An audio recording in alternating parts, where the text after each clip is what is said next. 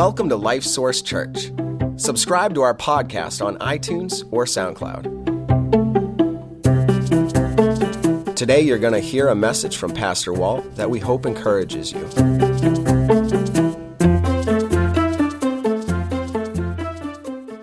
It's always such a blessing to sing with you guys, to worship the Lord in that way. I really think it's a foretaste of what we're going to experience in eternity, that there will be times when we will worship together, but what we will worship together is without the burden of sin that we have always known, and we don't know life without the burden of sin, and it will be gone. What a blessing that will be. Well, we started talking a couple weeks ago about what it means to be a genuine Christian, to be the real deal, right? Not the kind of Christians you've run into in life that you say, if they're a Christian, I don't know what's up with that. But the kind of person, that it's just a real Christian. And what's that like? What's that mean? And we've said if we're going to know what that is, we need to go to the Bible and look and see what were those first Christians like. The people who had walked with Jesus and then the people that they brought into a relationship with Christ. There in the book of Acts. And we learned that they weren't even called Christians there. They had a very specific, simple name. Do you remember what they were called? They were called the Way. The Way. Implying that there is the right way to believe. There is the right way to live. There is the right way to be a Christian. And it goes back to Jesus being the way. I am the way, the truth, and the life. And so we started off talking about that and saw that if we are going to be the kind of Christians that we're supposed to be, Christians like they were back in the way in the New Testament there, that the first thing we must settle is that we have to surrender to the Lord. We must surrender to the Lord. Because you remember what Jesus said? We looked at his words. And he talked to those who wanted to be his followers, who wanted to be his disciples. And they said, he said to them, you have to make a decision now about your family.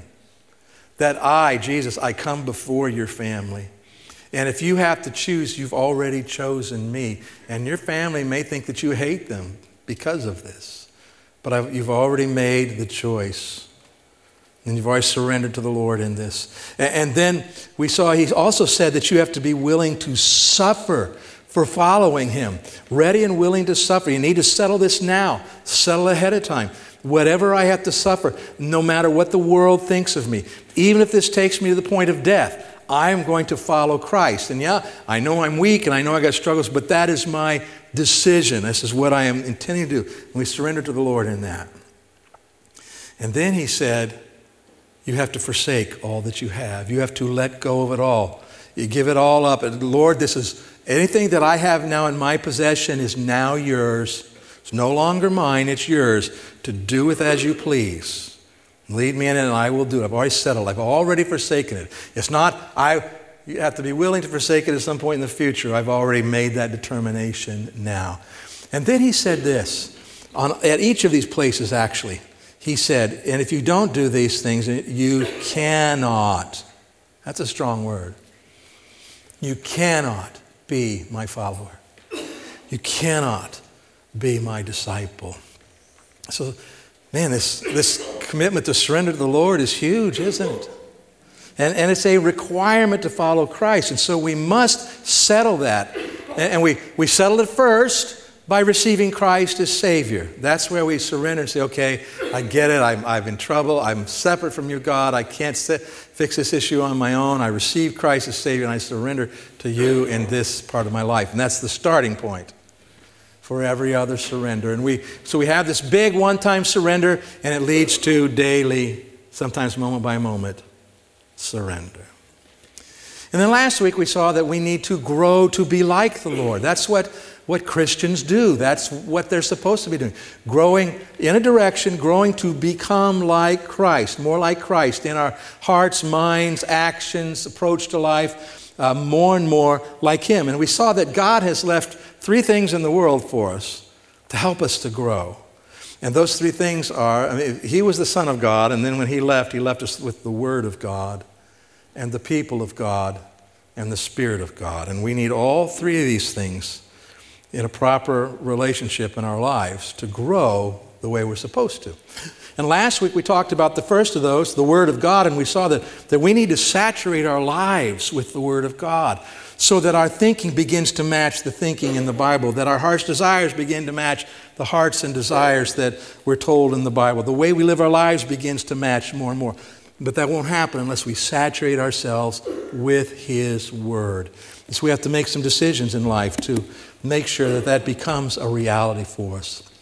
And that brings us today to where we want to talk about the role of God's people in our growth, the people of God and that role in our lives. And what I want to do to start with here is to take a survey of you guys, okay? Now, this involves some you have to do something. Raise your left hand. This is my right hand, but I'm mirroring you, okay? Your left hand, all right? I'm going to give you a survey, and it's going to have two possible answers.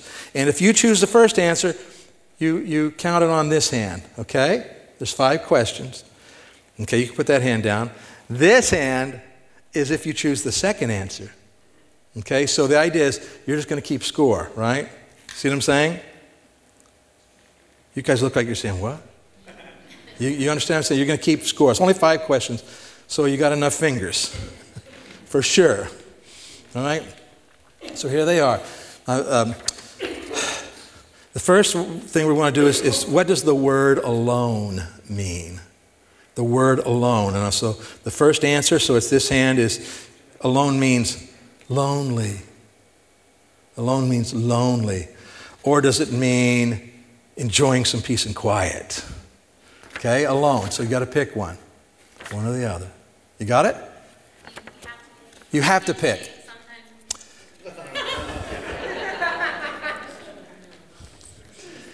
I understand that problem, but no, make yourself go one way or the other. All right.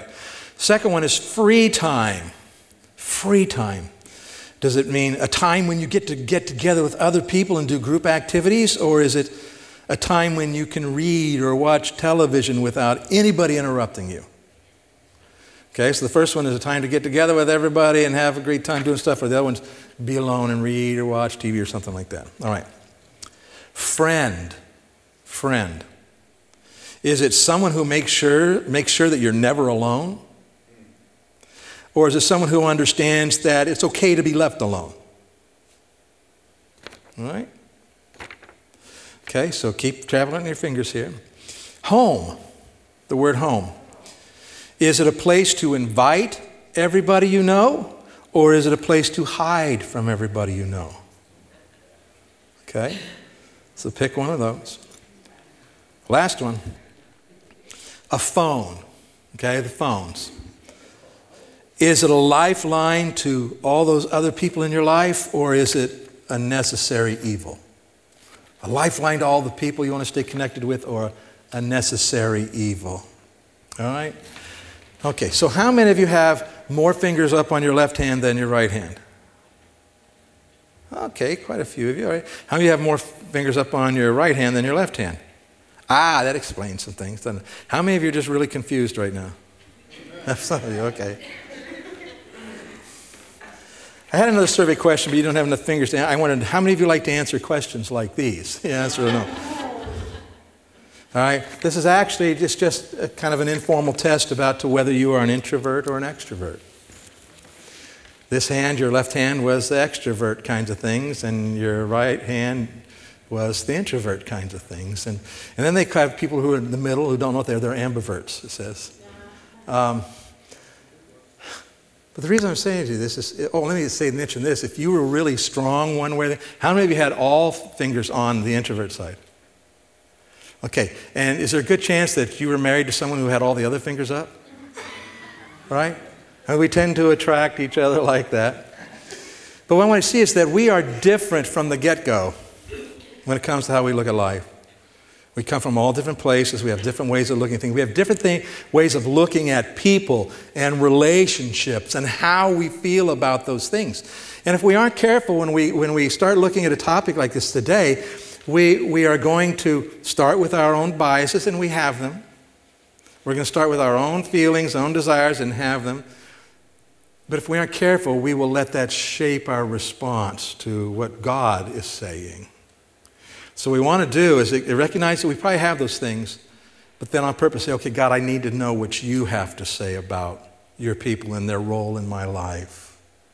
So let's pray about that. Father, we do come to you and ask that as we look to your word to understand the role that your people should have in our lives when it comes to growing to be like you, that we would understand what you say and that we would already choose now to yield ourselves to what you say and then be willing to respond and do whatever we need to based on what you say.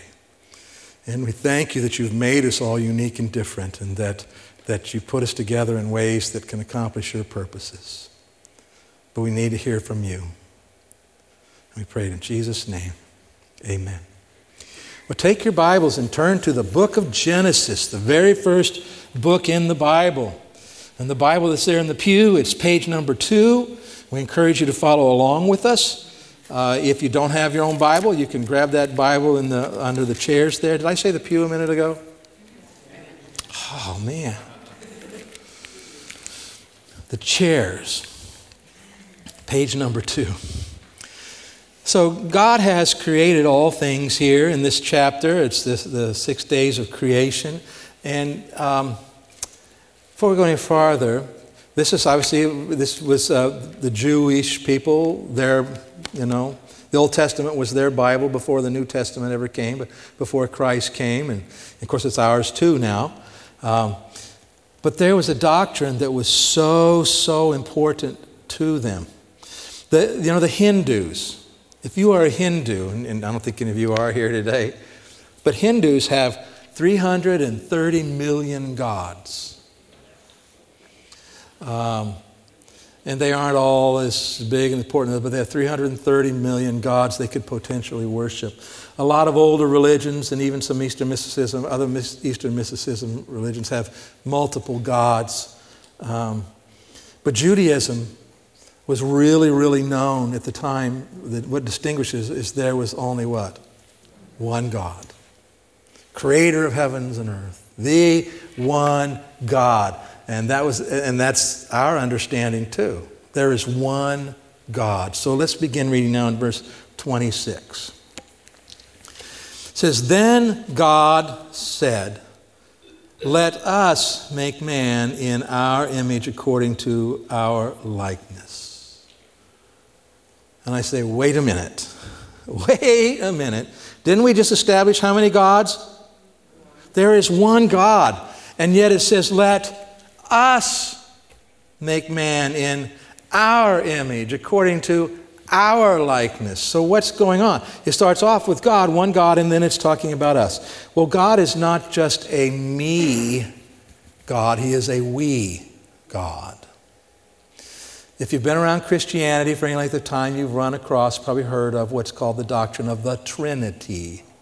Sometimes people try to describe it in a way that's helps people understand and call it a triunity. But what the doctrine is that there is only one God. And somehow He exists as Father, Son, Holy Spirit. But He is one God. But He is Father, Son, and Holy Spirit, but He is one God. It's not three parts to God, not just three ways God shows Him. He is Father, Son, and Spirit, but He is one God. Now, everybody got that all nailed down and understand how that all works? Not me, but the Bible so clearly reveals it. It is revealed to be that way, so it is true. That is the way God is. And so we see here God saying this. Let me read again. Read these 2 verses. "Then God said, 'Let us make man in our image, according to our likeness. Let them have dominion over the fish of the sea, over the birds of the air, and over the cattle, over all the earth, and over every creeping thing that creeps on the earth.' So God created man in his own image. They're singular again. In the image of God, he created him. Male and female, he created them. So what I want you to understand is two things here. One is that God is a relational being. He is a we being.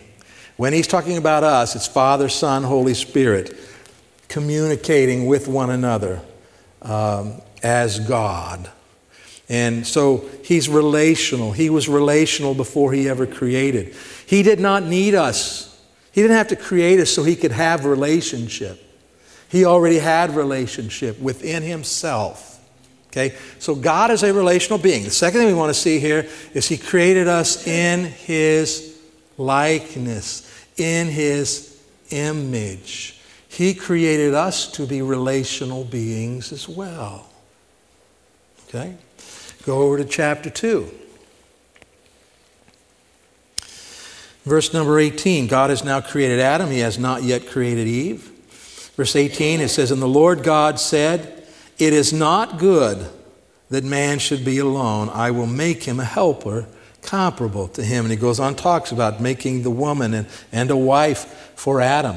But I want you to see there, he says something in the middle of verse 18. It is not good that the man should be alone. It's not good. It's not good for us. And it isn't just the man. By the man, you're talking about mankind, right? The woman. It's not good for us to be alone.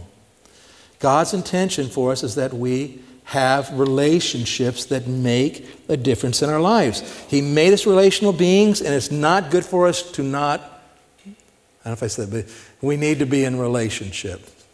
And it's not good when we aren't. Now, so God meant for relationships to be good things then in our lives, didn't he? But what happened? Sin came into the world. Eve was deceived by the enemy, and Adam willfully chose to follow her into disobedience. And as a result, all the problems of the world came in. Okay, all of the things that are results of sin. And one of the immediate results we see that happened to them is when they sinned, all of a sudden they became very self-aware and very self-conscious, so that they did this, right? And then they start covering up. And then they start hiding. Not just from God, but from each other in a sense. And so sin has hurt relationships. What God means for good, sin has come in and twisted and scarred and made it hard. If you have any significant problems going on in your life today, there's probably some aspect of that is relational. You know, even if your biggest problem is finances, there's probably someone that you are having that relationship, that problem with in relationship. So relationships hurt. Have you ever been, you don't have to answer the question, but have you ever been hurt in a relationship? Have you ever been hurt to the point you say, I don't know if I want to do that again? Right? I mean, so we understand that sin has hurt relationships. But you're still a relational being. And you still need relationships, even though it's not so easy now. Even though having those kinds of relationships might be harder because of sin in our world, you still need those relationships. All right, because that is the way God made us. And so God works in our lives to bring us into relationships, to provide us with relationships. It's interesting, in the book of Psalms, in chapter 68, it says, God sets the solitary in families. Okay? God is at work taking those who are alone and trying to bring them into meaningful relationships. Why? Because it is not good for them to be alone. They need to be in a relationship. And so God is providing this opportunity. Now, can people say no to God? Well, we do it, sadly, all the time. But we need not to do it. We need to say yes to Him more than we say no to Him. So God is at work bringing people into relationships with Him. In fact, that passage of Scripture is one of the things you'll be discussing in this week's life groups. So God has given us families, He's given us marriage, He's given us friends, all of these things designed by God for our good. But then sin came, as we said. Adam and Eve, self-conscious, hiding, relationships become hard. Even when God talks about the result in marriage and the difficulties that come into marriage because of sin. And so what did God do? He provided a solution to the sin problem. Right? He loved us so much, and I talked about it earlier, he loved us so much that he sent his Son into the world to die, pay the penalty for our sins, rise again, so that when we understand that we have sinned against God and that we are separated from him, we're spiritually dead and separated from him, that we can choose to receive Christ as Savior. And if we will do that, he forgives every sin. Right? When this life is over, we go to heaven to be with him. Good news. But he does more than that. I mean, that is good news. That's the gospel, the start of the gospel. But the gospel is so much bigger than Jesus came and died so we don't have to go to hell, so we can go to heaven. The gospel is much bigger than that. The good news is that not only are our sins forgiven and we receive eternal life, God himself moves in, and deep down inside, he transforms us. Deep down inside in our spirit, he has changed us in good ways forever. And then as we cooperate with God, those changes begin to work its way out into our lives. And here's what's happening. Sin comes into the world, and it produces death, spiritual death, and eventually physical death, and all the problems of the world, physical problems, relationship problems, all of these things. Okay? Christ came into the world, died and paid for those sins, as we already talked about. When we enter into a relationship with him, when we receive him as Savior, Christ begins to undo those consequences of sin. He begins to restore. And so we can say this, that Christ begins to reverse the curse of sin. Everything that's gone because of sin, Christ comes into our lives and begins to reverse those things. And that includes our relationships. And in fact, what we're going to see is that one of the key ways that he is reversing the curse of sin is by using relationships. He wants to expand the role of relationships in our lives and make them very purposeful. So turn to Ephesians chapter 4. Page 1345, Ephesians chapter 4. In this letter to the Ephesians, Paul writes a lot about the church and the body of Christ and what's going on and why.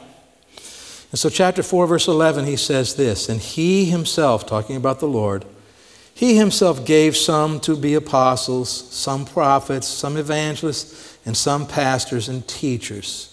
And the Greek language, you look at it, you can discover that pastors and teachers are the same person. So apostles, those who walked with the Lord, and prophets, they have really completed the active part of their job. They wrote and gave us the Word of God, the Scriptures, the New Testament. And then evangelists, those who are just especially burdened to get the gospel out, and then pastors and teachers.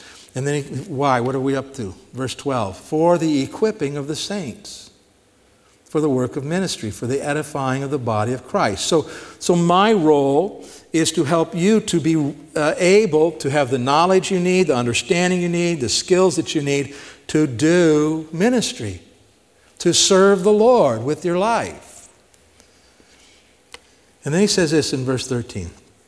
Till we all come to the unity of the faith and of the knowledge of the Son of God, to a perfect man, to the measure of the stature of the fullness of Christ. And so, what he's saying, we grow to what? Be like the Lord, like Christ. But I want you to look carefully here. The Apostle Paul didn't say that you need to do this or that I need to do this. He's talking about the church, and he says this, till we all come. All of us. Together. All right. So growing to be like the Lord is not just an individual pursuit. It is something that we do together. That's by God's design and God's intent. And he continues, verse 14, that, what's the next word? That we should no longer be children, tossed to and fro and carried about with every wind of doctrine, by the trickery of men and the cunning craftiness of deceitful plotting. So he says, it's growing to maturity so that we don't get caught up in sidetracks is a we endeavor. It's us together. But speaking the truth in love may grow up in all things into him who is the head, Christ. So again, growing to be like the Lord. Then he says this, from whom the whole body, joined and knit together by what? What's the next word? Every joint supplies, according to the effective working by which, what's the word? You guys out there? Every part does its share, causes growth of the body for the edifying of itself in love. So this is a we thing. It's as we engage in relationships with each other and we bring to those relationships the way God has made us, and we're involved in those relationships the way the Lord intends, that we grow. All of us grow. The church grows. That means I grow personally. It means you grow personally. It means we all grow, and probably the church grows because we reach more people.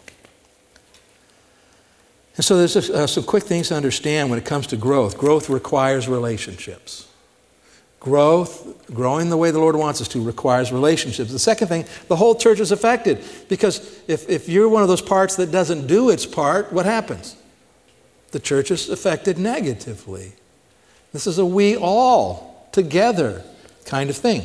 And then you won't grow well alone. You might grow some, but you will not grow well. You will not grow whole.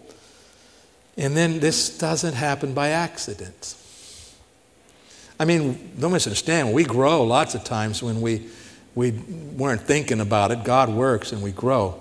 But when it comes to benefiting from the relationships in the church, just because of the way life is and the way we are, that does not happen by accident. We have to make some choices. So how many people do you need to relate with then? I mean, the reality is, and this is a little bit of a smaller group than the first service, but still even in this group, how many people in this group do you think you can have a close, growing relationship with? Do you think you could have a close, growing relationship with everybody? Look around, right? And don't say, oh, not with that person. No, with this number of people, do you think you could have a close, growing relationship with this many people? You can't. So these kinds of relationships have to be in a smaller level with the number of people that you can actually pursue this with. How many people did Jesus have in his group? 12. He had 12, that's right, plus himself. Okay? So that doesn't mean we have to have 12 in our group, but that's what he had in his group. This is the people that he was spending time with and interacting with. And they were working with each other and serving the Lord together. Go to Acts chapter 2, page 1254. This is Christ has left. The Holy Spirit now has come. Peter preaches to a huge crowd. Verse number 40, it says this, and with many other words he testified and exhorted them, saying, be saved from this perverse generation. Then those who gladly received his word were baptized. And that day about 3,000 souls were added to them. Okay, that's big, isn't it? So if you couldn't have this kind of relationship with this group of people, could you have it with 3,000 people? No. And by the way, there was no one place that they could preach to 3,000 people. They had to be different courts and different places around the temple because they weren't inside the temple to do that. All right, and then these 3,000, verse 42, and they continued steadfastly in the apostles' doctrine, that means their teaching, and fellowship, in the breaking of bread and in prayers. Then fear came upon every soul. Many wonders and signs were done through the apostles.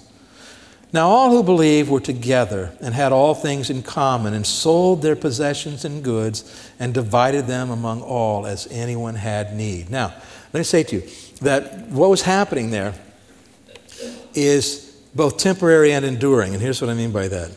It's temporary in the sense of this need arose because there were people from all over the world in Jerusalem when this went down who did not live there, who did not work there. and they are there, and all of a sudden this happens, the church is born, they're becoming followers of Christ, and they're staying there and they're learning.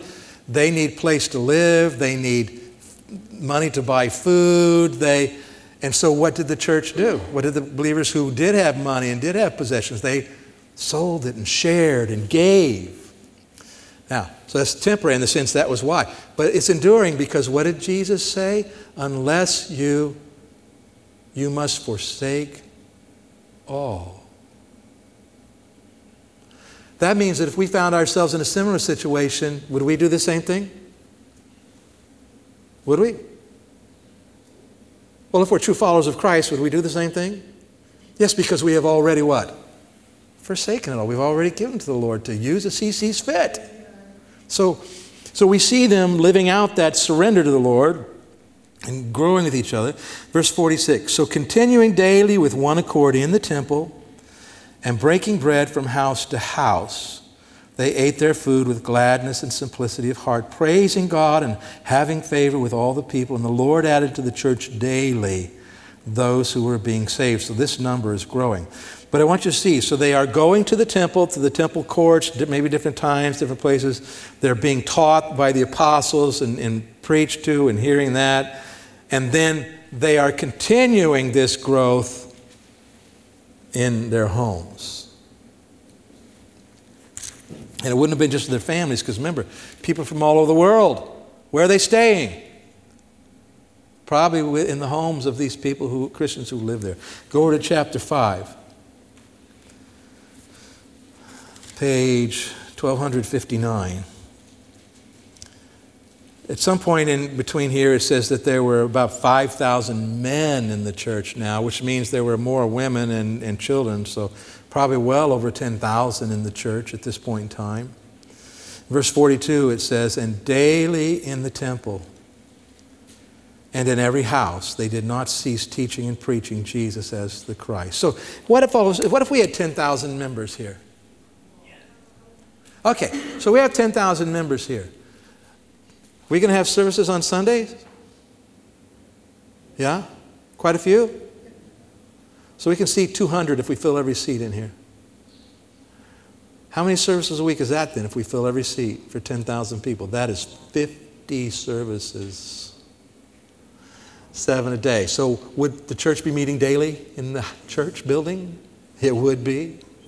And also out and about in the houses. So this is what we see. Daily in the temple and in every house, they were focusing in on their relationship with Christ. So again, we ask the question, how many people do you need to be in relationship for this to work? Well, we said Jesus had 12, and then the Way had house-size groups. Now, how big is a house-size group? Well, it depends, doesn't it? What's it depend on? The house, that's right, okay. So we don't know exactly how many people you have to be in relationship with, but we see Jesus' example of 12. We see that a house-sized group could be 8, could be 12, could be 16. Once you get over that, up to that many people, then you stop being able to have the kind of relationships we're talking about. And phenomenal growth occurred in the church because of this, the way things were going. And what we see here is what we would call small groups. They're meeting in big groups for the worship and the preaching and teaching, and then they're meeting in small groups to flesh this out, to live this out and to grow, to be like the Lord as they live it out. Did you know there are 59 one another commands in the New Testament? 59. Now, they aren't all different. About a third of them are something related to loving each other properly. But 59 commands that we need to live out. And we tend to think of those commands this way, that, oh yes, if something comes up, then I need to do that. And so really, if I don't meet with anyone, I never have to worry about it, do I? But I think those commands are not intended to function that way. I think the commands are that we need to know them and we need to do them, which means we must connect in relationships with other people to carry out the commands that God has given us, not just for their sake, but for ours as well. So it seems fairly clear to me that God intends for us to be engaged in ongoing relationships. We need purposeful relationships with other Christians to grow to be like the Lord. We need these.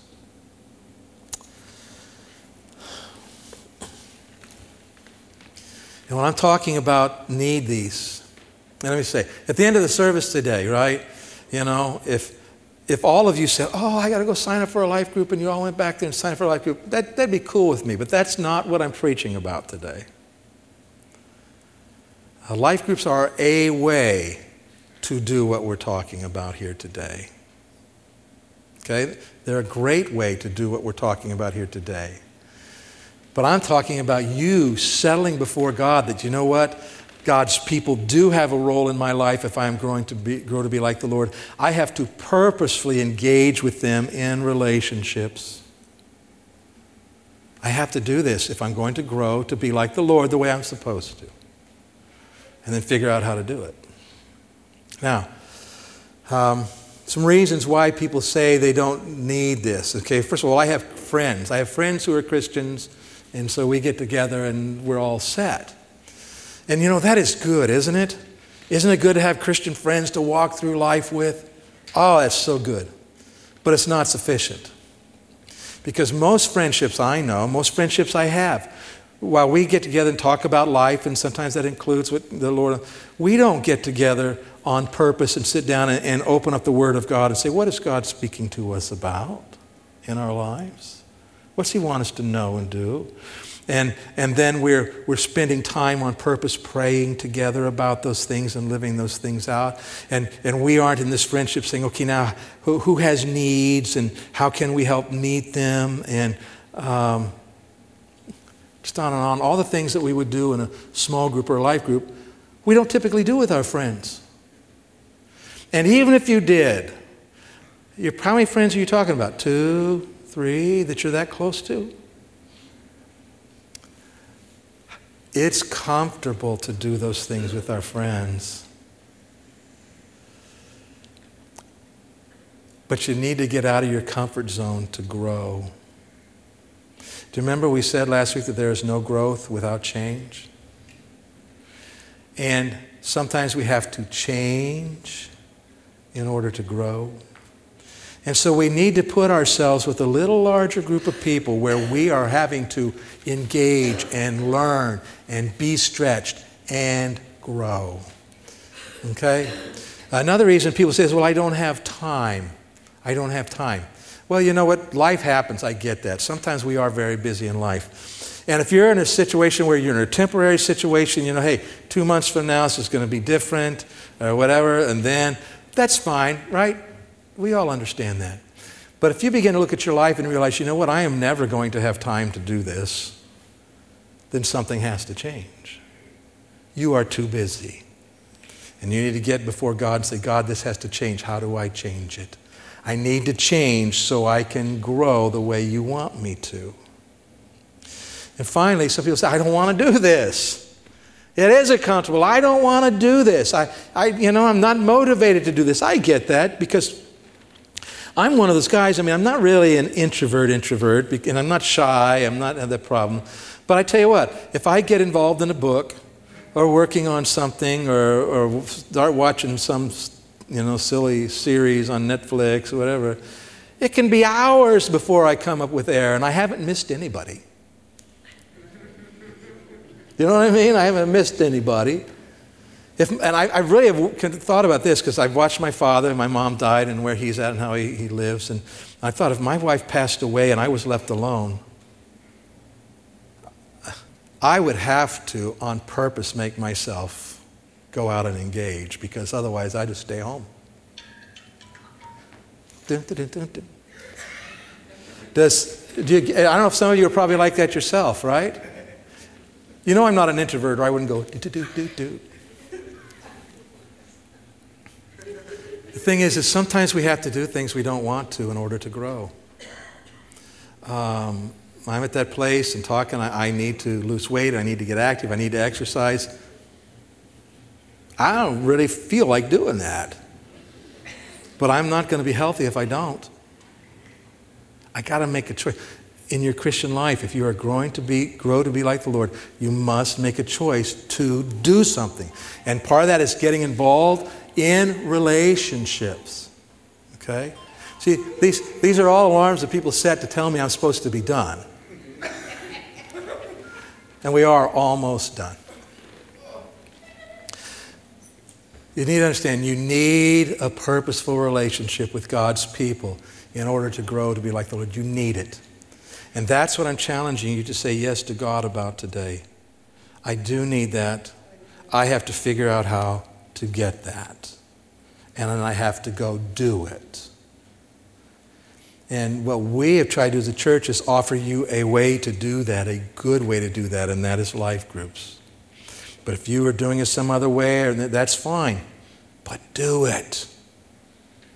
Do it. Get into those relationships so you can grow the way you need to. Let's pray. Father, thank you for your word, that you speak to us and challenge us, and that you tell us the things we need to know.